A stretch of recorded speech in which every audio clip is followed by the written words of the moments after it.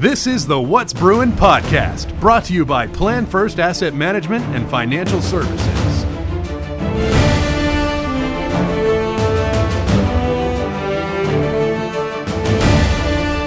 What's up, Bruin Nation? Johnny Gamet and Coach Miller on the What's Brewing podcast. And for the first time ever on the podcast, we have our new men's basketball coach. Coach Yu is joining us. Coach, thanks for taking the time. We appreciate it.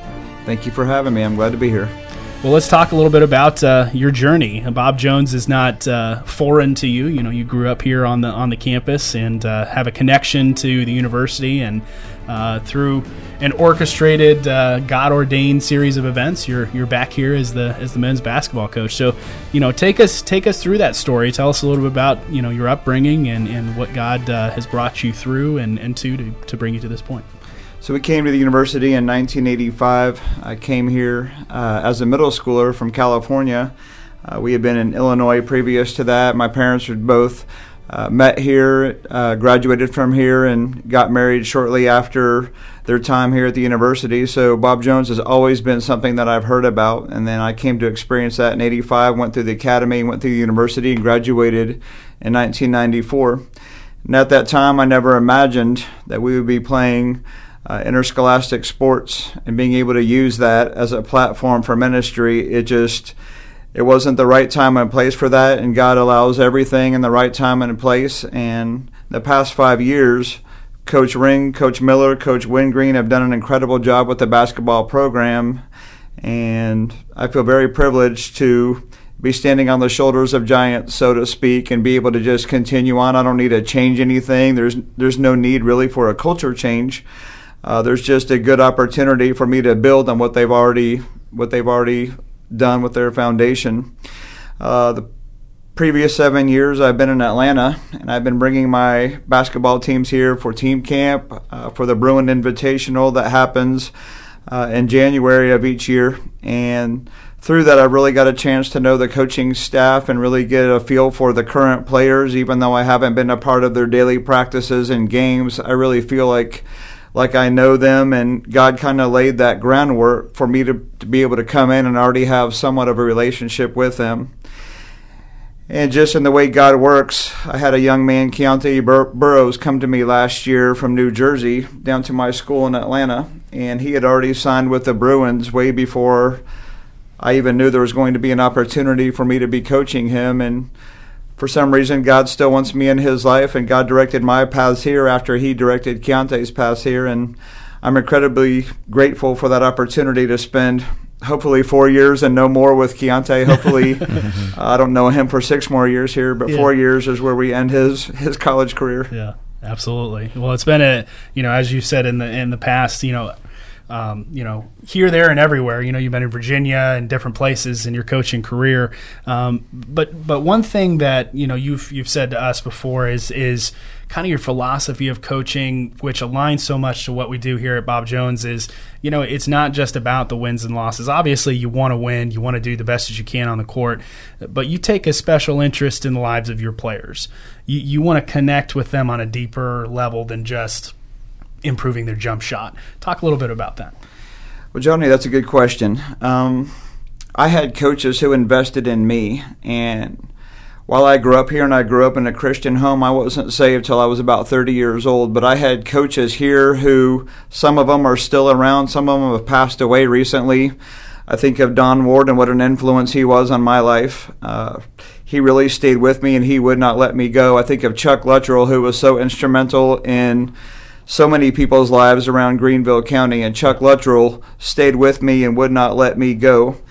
And once I was saved and had a totally different philosophy from where I was and where I had been coaching at public school, I now had a different purpose. I had an eternal purpose for how I coached. And I just told God that if I ever had the opportunity to coach, that I wanted to be a coach for others like my coaches here had been for me. And I'm so happy to see Ray Hansel around here and get to run into him in the dining hall and still have him be a part of my life. He's come and check out camps this summer just because he's so encouraged and so happy that someone that he invested in and really stayed the course with, he didn't give up on me. He wasn't impatient with me. He wanted to see what I was like now and see a Burton 2.0 as I coached in camp this week, and hopefully he has seen a change in me. And so I've been able to use basketball as a way to teach live lessons, use basketball every year for the past, I think, 5 years. On my team, I've had at least one person get saved, or I've had one person dedicate their life to the Lord. And those things don't always happen, but I believe our responsibility is to plant the crops, and it's up to God to reap the harvest. And I've tried to be faithful with that, and I hope to continue that here through the Bruin basketball program.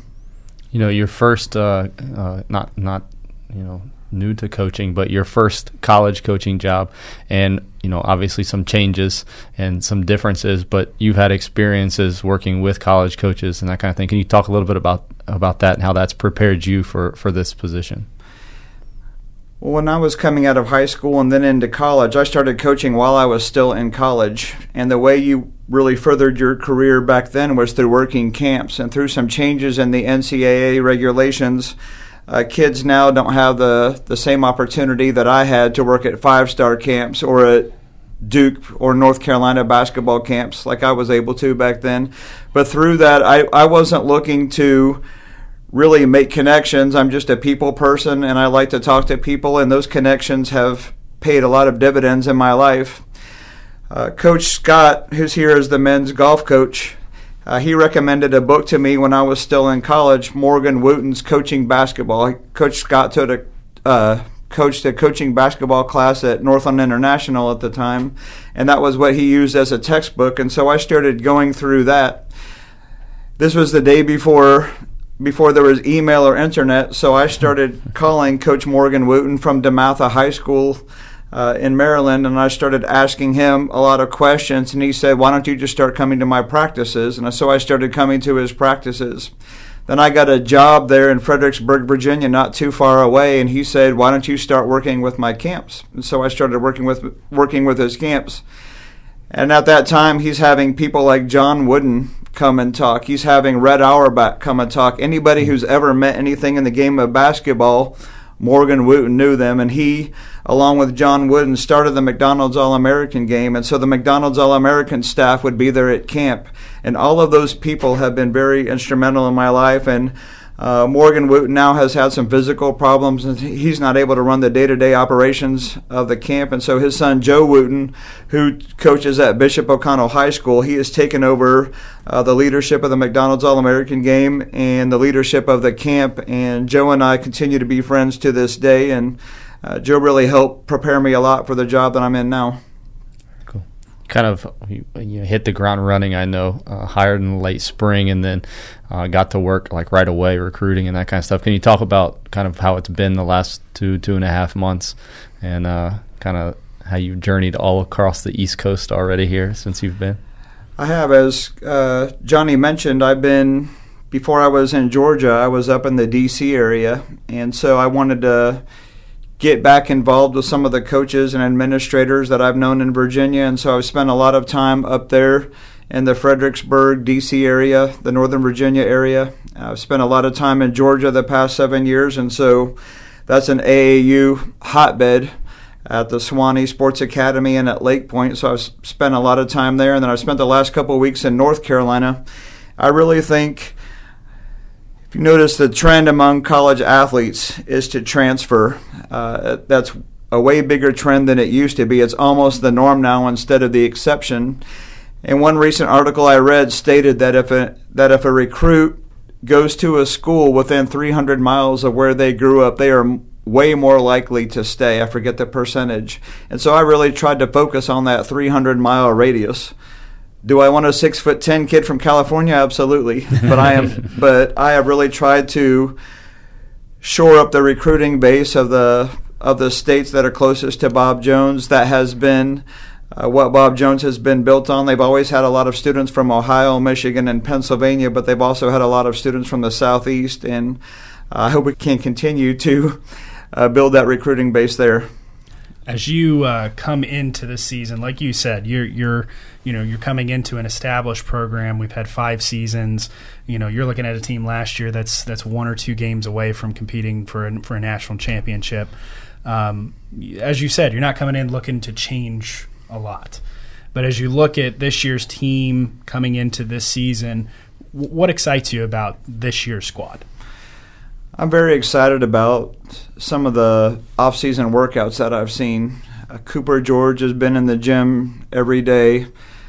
Chapman Harwood just recently suffered a knee injury, and we're hoping that Chapman can be back. He had a slight meniscus tear, an ACL tear, and just had surgery this week. But he was in the gym every day. I've seen Nate Ellenwood, who I expect to have a monster year next year and be one of the better players in the league. I've seen him do a lot of good things. Chris Gray is here in town. He's been able to do a lot. And so we have a good foundation. About half the team is in town, and that's been a big encouragement to me. I really didn't know what to expect coming right at the end of the school year like I did. And I really look for big things, especially from my seniors. Robert Horn, he's not able to be in the gym every day, but he's doing what's important to the school, and he's working in a pastoral internship down in Florida, and I really look for Robert's leadership to play a place on the team and for Dustin's leadership to play a place on the team. And then big guy down low, Quez, I hope he can take a monster jump this year and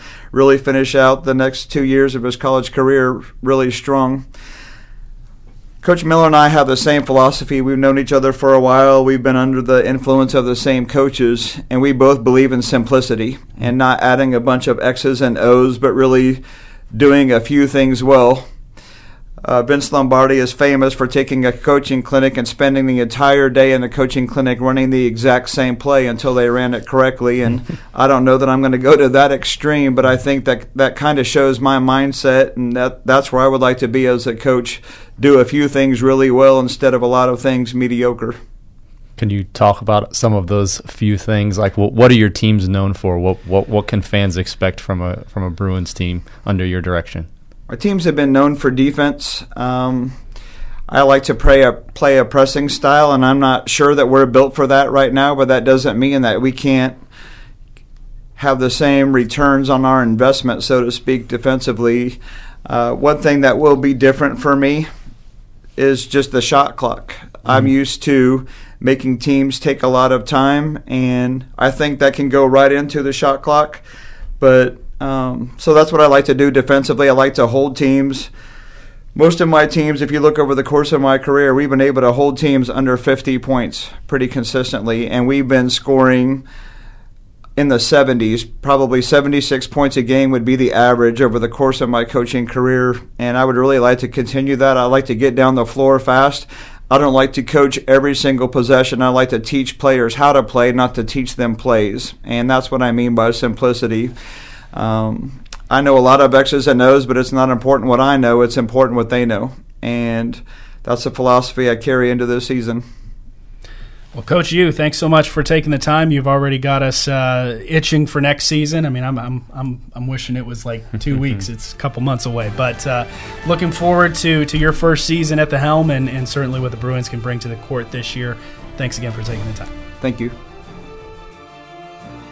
You've been listening to the What's Bruin podcast, brought to you by Plan First Asset Management and Financial Planning. To learn more, visit planfirst.com.